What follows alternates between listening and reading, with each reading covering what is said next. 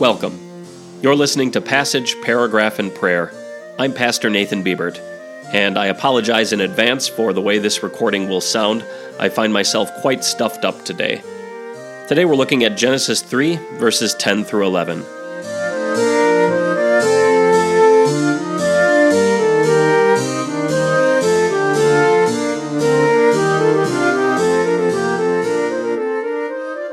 Listen to Genesis 3, verses 10 through 11.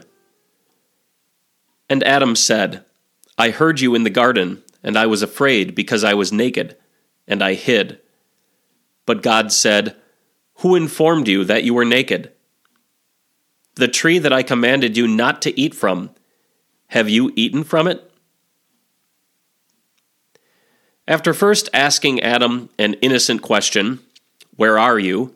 In order to give him a chance to confess voluntarily, and then asking Adam a more pointed question, Who informed you that you were naked, which would have required a more complex answer, God now makes things as easy as possible for Adam.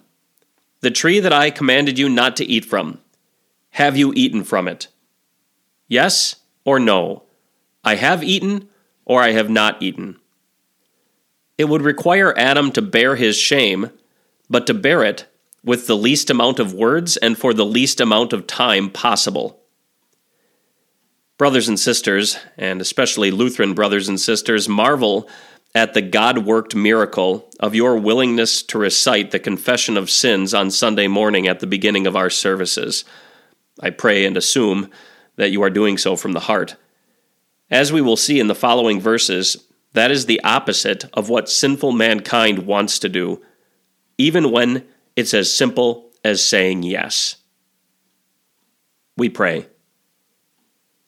Yes, Lord, I have sinned and done what is evil in your sight, so that you are proved right when you speak and justified when you judge. I have done what you have commanded me not to do. I have not done what you have commanded me to do. Hide your face from my sins and blot out all of my iniquity. For Jesus' sake. Amen.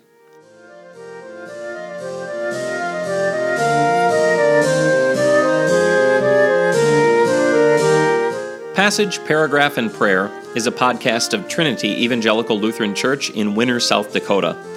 To learn more about Trinity's ministry, or to provide feedback about the content of this podcast, you can email me at trinitylutheransd@gmail.com, or you can visit our website at www.trinitylutheransd.org.